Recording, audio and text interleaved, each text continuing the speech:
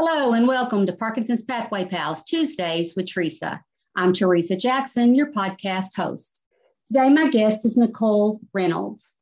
Nicole Reynolds is an occupational therapist and certified health coach. She graduated from Gannon University in Erie, Pennsylvania with a master's in science in 2013. And she enjoys looking from a holistic lens when she works with people living with Parkinson's disease.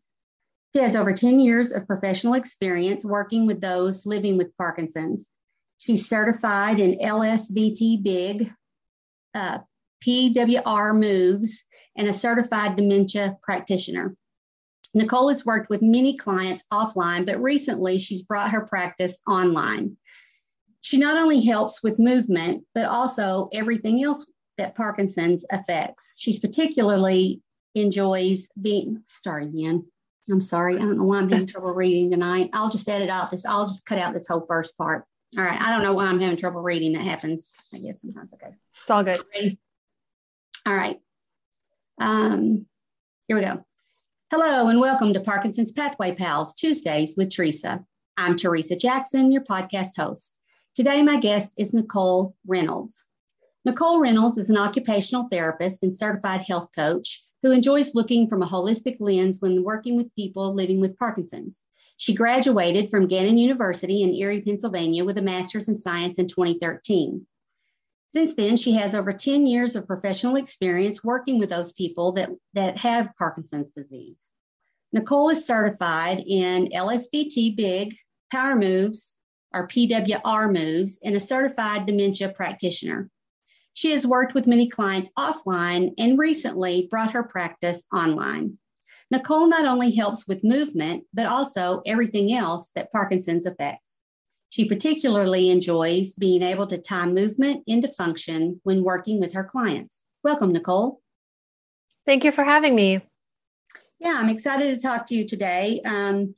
I think there's always a lot of confusion around occupational therapy and physical therapy, maybe not always, but frequently. And so we'll talk a little bit about that today. First, tell me how you became interested in working with people living with Parkinson's disease. Yeah, to make a story not too long, but I started as an occupational therapist working in a rehab facility and nursing home. So that was kind of where I started, kind of at my ground zero as an occupational therapist. And I saw everything across the board: orthopedic, neurological, chronic conditions, cardiac conditions, everything. And I really gravitated toward the neurological aspect of treatment and recovery. So fast forward maybe 4 years, my grandmother got diagnosed with Parkinson's. So I had already been practicing as a therapist, and I saw my grandmother with this diagnosis. And I said, okay, well, it's not that bad. I mean, there's a lot of worse things, right? Well, I slowly watched her change as the years progressed. She was about in her mid 70s. Actually, I think it was shortly after her husband passed that she was diagnosed. So I watched it kind of take over her life. And then I found out her brother got it as well. And I was like, oh my gosh, what the heck is going on? This is like an epidemic. Like, it's just spreading like wildfire. And so I decided, there's got to be more to the therapy than just doing exercise. And I saw it was good, but I just felt like it wasn't enough. So I did a lot of research, and that's how I found out about LSVT Big and the Power Moves, or the Parkinson's Wellness Recovery Moves, and how there's specific protocols and actually specific exercises and movement patterns that people with Parkinson's need to be doing. And I realized the traditional exercise, the traditional movement, traditional therapy is not enough. And I found the effects of these neurological based treatment approaches had so much more benefits to people with Parkinson's than the regular therapy. So that's I kind of carved that niche for myself. And I basically hit the ground running. I started doing outpatient therapy locally and kind of carved that hole out for myself and networked a lot. And I've seen tremendous results. And so here I am bringing it online. It's really incredible to actually see it in front of your eyes. Yeah, I think with the current situation that we're in with the pandemic, moving things online, has been very beneficial for people living with Parkinson's and people with other chronic diseases that now might be able to access care, even when the pandemic wasn't here, that they may have been in rural areas where they were not able to access care. So I think there's a big market out there in order to not only be beneficial for the practitioner, but certainly beneficial for the person living with Parkinson's. So let's start out by telling me or telling our listeners, what exactly is occupational therapy? So occupational therapy is all about function. It's about your activities of daily living. Okay. So occupational therapy, you can work with infants, birth up until, your end of life. Okay. So occupation means what occupation at your time of life. Okay. So for example, someone who works with children, their primary occupation is school, is play, is learning. So that is what the therapist works on, those developmental skills in that area. Someone like me who works with older adults, my area of occupation is not necessarily going back to work because many people are retired, not all of them, but the ones that are, the occupation is now just living life, living independently, not losing that independence, aging in place, being able to stay home, being able to get out of the bed, get into the bathroom, into the shower, maneuver around the kitchen, stand up just from the couch, be able to just do the basic functional skills to continue to live at home independently, to just continue to live your life. And it's all about quality of life, especially as we age. So it's teaching, it's educating, it's modifying, it's doing all the things to keep people at home. At least that's with older adults. It's all about where you are in your life and keeping you independent. Your occupation, right, is not always work. Your occupation is just your day-to-day life. Someone say, my occupation might be getting up, getting my coffee, going outside and reading the newspaper every morning. I love that. And that is what I love to do. So that's what we're going to work toward, keeping them independent with what they feel is their occupation. Okay. If someone were to ask you, what is the difference between occupational therapy and physical therapy, and you just had to draw a line and say, the left side is occupational, the right side is physical, what are the main differences that people might need to understand? The biggest thing, if I could just say it short and sweet, is OT is all about function in your day-to-day life, your activities of daily living. Physical therapy is a lot more on the biomechanics, okay, meaning the muscle strength, your range of motion, pain management, the biomechanical part of your body to get you to be able to do X, Y, and Z. There's something that floats around the internet. I see it every once in a while. It says your physical therapist will teach you how to walk. Your occupational therapist will teach you how to dance. So it's the basic functional skill of walking, but where OT comes in, it's like, okay, I get it. You can walk from A to B, but can you maneuver in your kitchen to go get yourself a cup of milk? Can you maneuver in places to get in and out of the shower? So we tie a lot of movement to function, and there is some overlap, but PT is very biomechanical based and OT is very function based. So it's really that application of what you may have learned or improved on in physical therapy into your daily life. Yep. And that's why it's always nice to have the combo of both, where one improve, we both work together differently, but together. Yeah, I see that. So I know that people that are living with Parkinson's, dementias or cognitive decline is always a concern. How does OT work with people with dementia or with some sort of cognitive decline in order to better their lives? One big thing with the difference between OT and PT as well is when I was in OT school, we relied heavily on a lot of the neurological aspect of just chronic conditions and just aging in general. We've done a lot of cognitive testing, learned a lot of that, a lot more than the PTs. So we are, qualified to give different cognitive tests and interpret that as well. So we tie cognition into a lot of what we practice and what we do. It's huge. Cognition, not just meaning, do you remember what you ate for breakfast, but cognition also meaning attention to task, your ability to, attend to what you're doing and not be distracted. That is cognition, multitasking, dual tasking. That's cognition as well, not just memory. A lot of people just think, I can't remember, my cognition is bad, but also being able to prioritize is huge in cognition. And I see that a lot with the aging population. I mean, with everyone, not just people with Parkinson's, but. What does that look like in terms of application? Because I think, there's a lot of people that may have trouble, multitasking after they have been diagnosed with Parkinson's. And in fact, I know a lot of people that if you're talking to them when they're trying to complete a task, they just can't do it. It's like, I need you to be quiet so that I can finish this task. So what does it look like when OT works with someone to help them gain in that area? So I always like to focus gross motor before fine motor. I think that is huge. I think when I'm trying to do a treatment of multitasking, we, for example, will walk with big steps, but also maybe throwing a big ball in the air. So more gross motor, right? A giant ball, you're using more big muscles in your arms, legs, we're walking with big steps. We're using more of those gross motor movements. The whole, walking and talking and chewing gum at the same time, that's not something I would just immediately put someone into, or writing down their name or writing down the grocery list and having someone speak to them. That's more fine motor. And that's really, really tough.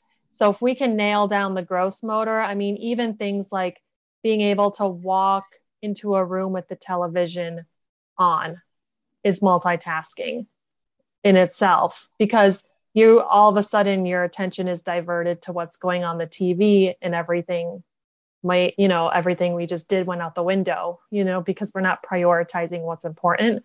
And that's multitasking, and that's dual tasking. But that's also more gross motor, using different senses. That's a whole other rabbit hole, but we also like to incorporate different senses. Your auditory and visual are huge, and your proprioception is a sense as well. So there's a lot that goes on, and I can tell you from everyone I've worked with, there's never been one set protocol on how to attack cognition and multitasking and dual tasking. It's always trial and error, and the more you work with someone, the more you learn, what works and what doesn't. So maybe you can expand a little bit on why it's so important, or why is OT in the home so important for carryover? I love this question because I actually worked both. So I've been in a facility, a brick and mortar, where they came to me and we did everything in the office. And I transitioned to home because the carryover was not there like it was in the home. So for example, stepping through doorways. Okay, that's a big one with freezing. A lot of times the doorway, people get stuck. So we practice the doorway forever in the office, but you go home and you're trying to go through the doorway to get into the bathroom, and we get stuck, right? That generalizing, mastering, carryover is not there.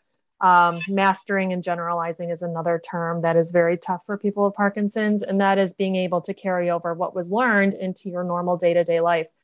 And so I'm trying to eliminate that barrier as much as possible. And that's why I feel like being in the home is so much better, because we don't have that need to generalize, because we can actively do it in real time and not have to carry it over. We're eliminating that step completely. Yeah, that makes sense to me. And I don't know if there's any connection to this, but I think of when you're describing this, I think of like muscle memory, that when you've done it in your own place and you've done it repetitively, it just comes back more naturally than if you're doing it in a rehab situation. It would maybe come back more naturally at rehab if you went back there, but to make it functional in your own home, I can see how that would be very important. It definitely is. Yeah. No, please go ahead. I just want to say that the automatic becomes not so automatic, right? So that's the thing. The things that used to be automatic don't feel as automatic anymore. And that's why I love being in the home, because we can, you've got the visual, you've got all the senses working together that's saying, okay, I'm just going to walk through this door, versus, yeah, in the rehab place, you walk through the front door, but you do that, what, twice a week? You know what I mean? It's not, Right. not multiple times a day because you're in the bathroom all the time. You know what I mean? So, Yeah, yeah. So, what is the functional application? And give me some examples of that. in functional application, in terms of what would you like? Functional Um, application for OT in the home? yeah, just some more, just kind of Yeah, expand, I guess, on sure. what you've been talking about, the doorway, but maybe provide some additional examples that would ring true for some people if they're hearing this podcast today. So functional applications, for example, in the gym, we could do a lot of turning. Turning is a big issue, right? So we could put cones, we could put obstacles, we could put all these things down on the floor and work on turns, and you could be fantastic. And then I say, go get that cup of milk from the fridge, and all of a sudden we can't turn, right? So we have not generalized, we have not mastered a skill at all, because here we are trying to carry it over and it's not working. So that's functional application, where I don't bring those things to the home. I don't bring the props. I don't bring the things because it's not realistic. So we need to focus on your body, your awareness, mindfulness. We practice, I mean, we'll open that fridge 20 zillion times if we have to just practice where everything needs to be. Again, you said muscle memory, which that's it. It is muscle memory, right? We need our brains to approach an object and be like, oh yeah, that's how we need to move. And the only way is repetition. We need to just keep repeating and keep hammering that into the brain. So that's a big one. I think turning and maneuvering in the kitchen is a really big one that I see. Opening the door, to like go out of the home is hard too. There's a lot of backward stepping.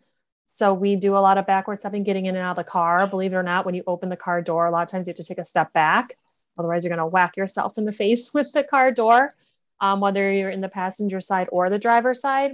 So we do a lot of backward stepping because it's really scary for a lot of people, but it's very natural. We have to step backwards. A lot of doctors say, don't walk backwards, don't do this, don't do that. But I mean, when it comes to real life, there's situations where we really have no choice. I mean, not that we have to walk backwards like a lot, but you don't believe how many times you take that one single step backwards just to get in the car, just to open the fridge. There are times when you have to. So I don't eliminate any type of movement with any of my clients because it's necessary.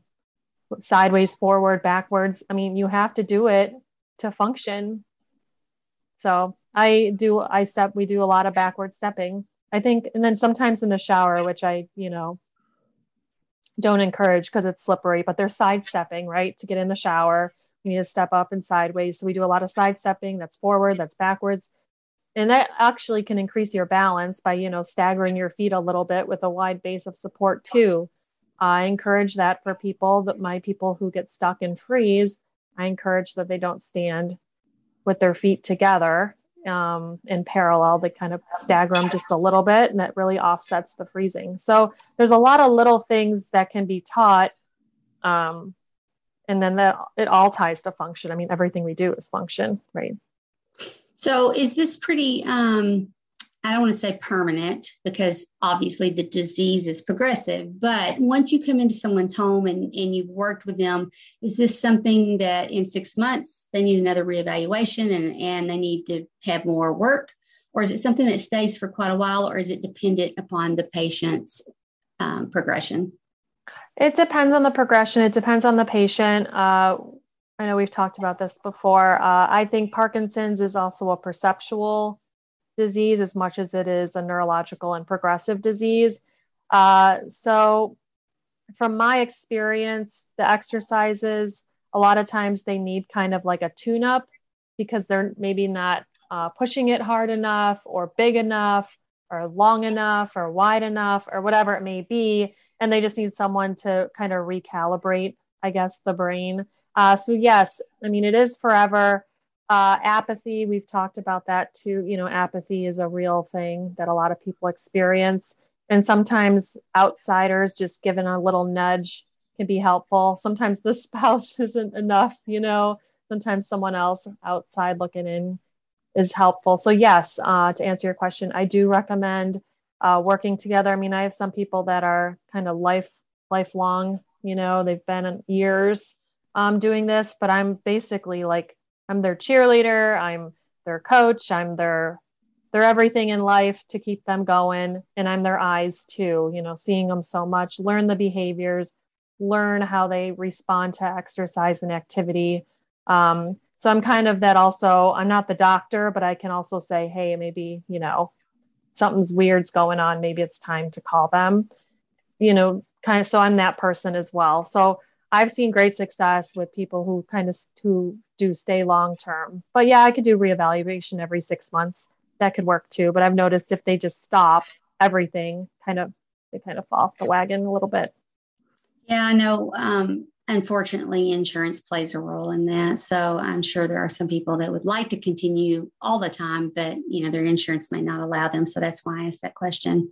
When I read through your bio the first time, you listed and we talked about several programs available to people living with Parkinson's, and one of those are the LSVT Big program. The other is Parkinson's Wellness Recovery Program, or the PWR Power Moves. And then I know that you're a certified dementia practitioner. Let's kind of break down each of those programs, the LSVT and the Parkinson's Wellness Recovery. And then if you can talk a little bit more also after that about, how you work with dementia as a dementia practitioner, because I know that many people, that's probably one of the biggest fears when you're diagnosed with Parkinson's after the initial shock wears off is, will I be in that 50 or maybe even up to as many as 80% of people that develop dementia with Parkinson's? So expand on that a little bit for us. Sure. So LSVT Big stands for Lee Silverman Voice Treatment. It was developed by a speech therapist.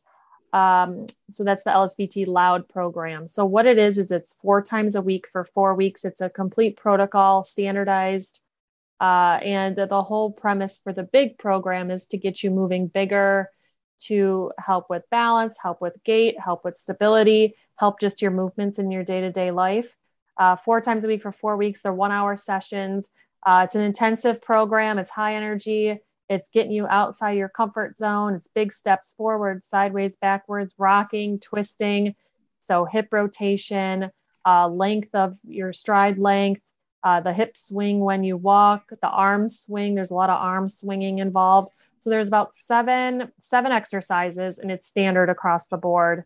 And then we tie function into that. So then on day 1, you write 10 things that you want to improve functionally. Anything you want, getting up from the toilet, getting out of the bed, making a meal. Honestly, it's anything you want. So then that's the second half of the program. It's working on those functional skills to help promote independence there and what's important to you. So it's a rating scale. So you rate it from unable to complete up to minimal difficulty. And so we kind of approach it based on where the scale is, where you kind of mark those. So that's 4 times a week for 4 weeks. It's standard. It's available. I don't know if it's worldwide, but nationwide at least. I think it's worldwide. And so then Power Moves is Parkinson's Wellness Recovery. So that is more exercises, and the LSVT Big program was actually made after the Power Moves was developed, and they kind of took some of the exercises from there and modified them a little bit. But it's a series of exercises. I mean, it's lying down, it's standing, it's sitting, it's every direction you can think of. A lot of it's crossing midline, bilateral movement, up on the floor, prone, supine, quadruped, like it's literally every position. And there's actually some yoga moves in there, but it's the power part of it is because it's 1 rep, but it's like big and it's a power. You don't want to do anything kind of 50%. You want it all with intention. And so you can kind of mix and match. I use the Power Moves when I help people with functional skills, like in the kitchen. We'll do a lot of reaching for things like on high shelves, but put power into it. So put that vigor and that intent into the movements. So I tie a lot of the power moves into the functional things that we do, whether it's lifting the foot up to get it in the shower, but the more the power, the aggression with the moves.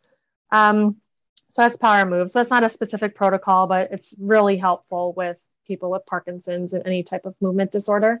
And then as far as the certified dementia practitioner goes, so with that, I guess it just depends where, there's so many different levels. If it's someone who's just has short-term memory loss, it'll be modifying in the fact of the pillbox or making a list or putting your clothes out, the night before you go to bed, like little tips and tricks like that, just to make life easier and not so stressful.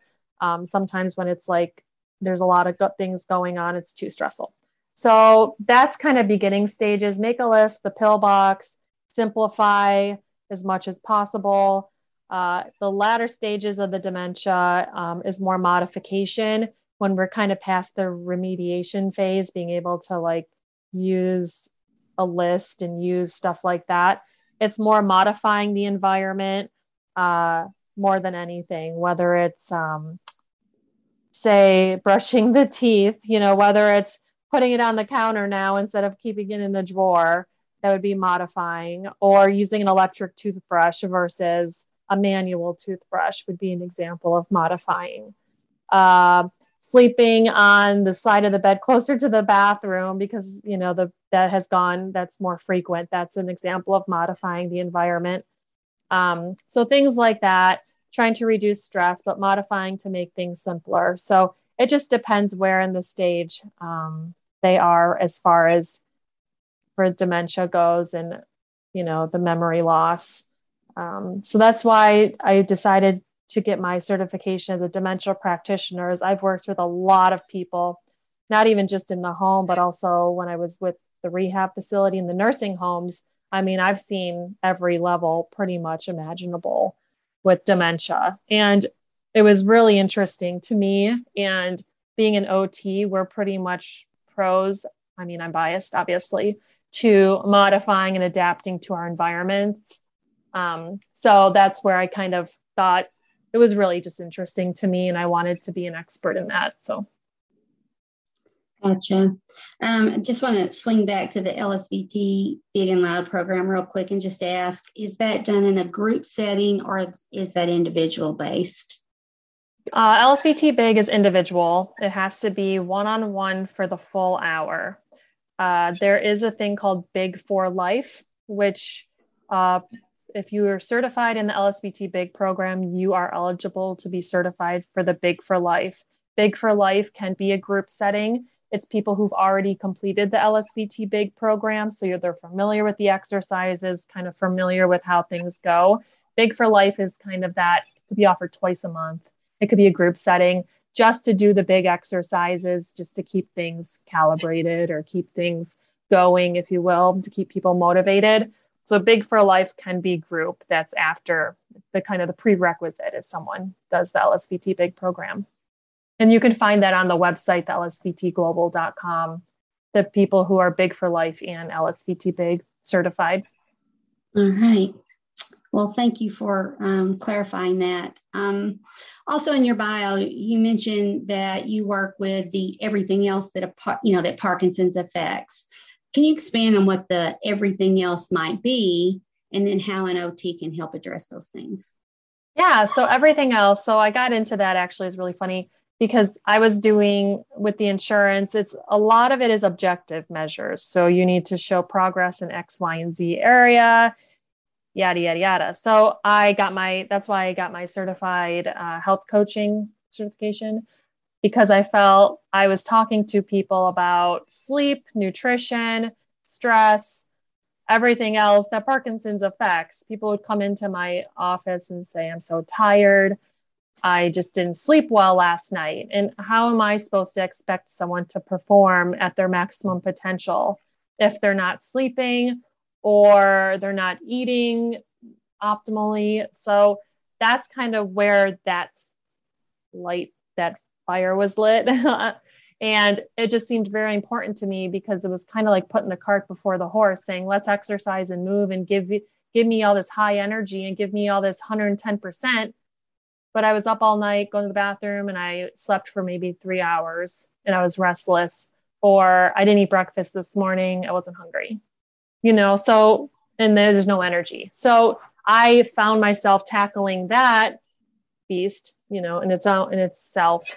And that's where I found a real passion for that because I found more results when we actually looked at almost the root cause of these issues versus just trying to power through it. You just can't run on a. Can you repeat that? I had a little glitch in our, I heard you say you just can't run, and then we had a little glitch there. You Sorry just about can't that. run on a quarter tank of gas. Oh, yeah. Yeah. And, sleep issues are very common in people living with Parkinson's. And when I hear you talk about this, everything else, I kind of, in my mind, categorize that as non-motor symptoms, and sleep being a really, really big one. So if you have a way to manage that, that is certainly worth gold. Nicole, what else, as we end today, what else would you like our listeners to know about occupational therapy? I want people to know occupational therapy is more than fine motor skills. That is the number one thing. I want people to know occupational therapy is more than handwriting. I want people to know that occupational therapy is more than buttons and zippers. Okay. It is that, but it's so much more than that. I think it's an extremely underutilized profession when it comes to all sorts of rehab, but particularly Parkinson's disease. I think balance and mobility has kind of overshown everything. And then it's like, but the functional piece has really been put to the wayside. And I don't think people realize OTs are fully capable of working on movement and balance and strength and endurance indirectly by also implementing function, cognition, that dual task, multitasking, bringing in that mindset and that mind piece that is often forgotten about. We all want to walk better, but what about being able to walk and talk at the same time, or, be able to walk into a room and not get stuck or not lose all sense of mobility? That is OT, because that is function. And I'm really passionate about that because I hear people say, oh, it's handwriting and it's buttons and zippers. And it's like, well, it is, but it's more. So if I could ingrain anything into anyone's head, OT is so much more than just fine motor. Very, very good. If somebody would like to get in touch with you, whether they want to seek your services or they have additional questions, how would they do that? Yep. So you can head to my website, optimaldailyliving.com, and there's a bunch of contact forms on there. I'm on Instagram under Optimal Daily Living. I have a Facebook page, Optimal Daily Living. I actually have a Facebook group called Parkinson's Optimal Daily Living Community. And then you can also email me at nicole@optimaldailyliving.com. So there's plenty of ways. You can send me a message on any platform and I'll respond. All right. Very good. Well, thank you, Nicole, for sharing your expertise with our listeners. And I'd like to thank the listeners today for listening. And don't forget to subscribe, and I'll see you Tuesday. All right. Thank you very much. Appreciate it. You bet.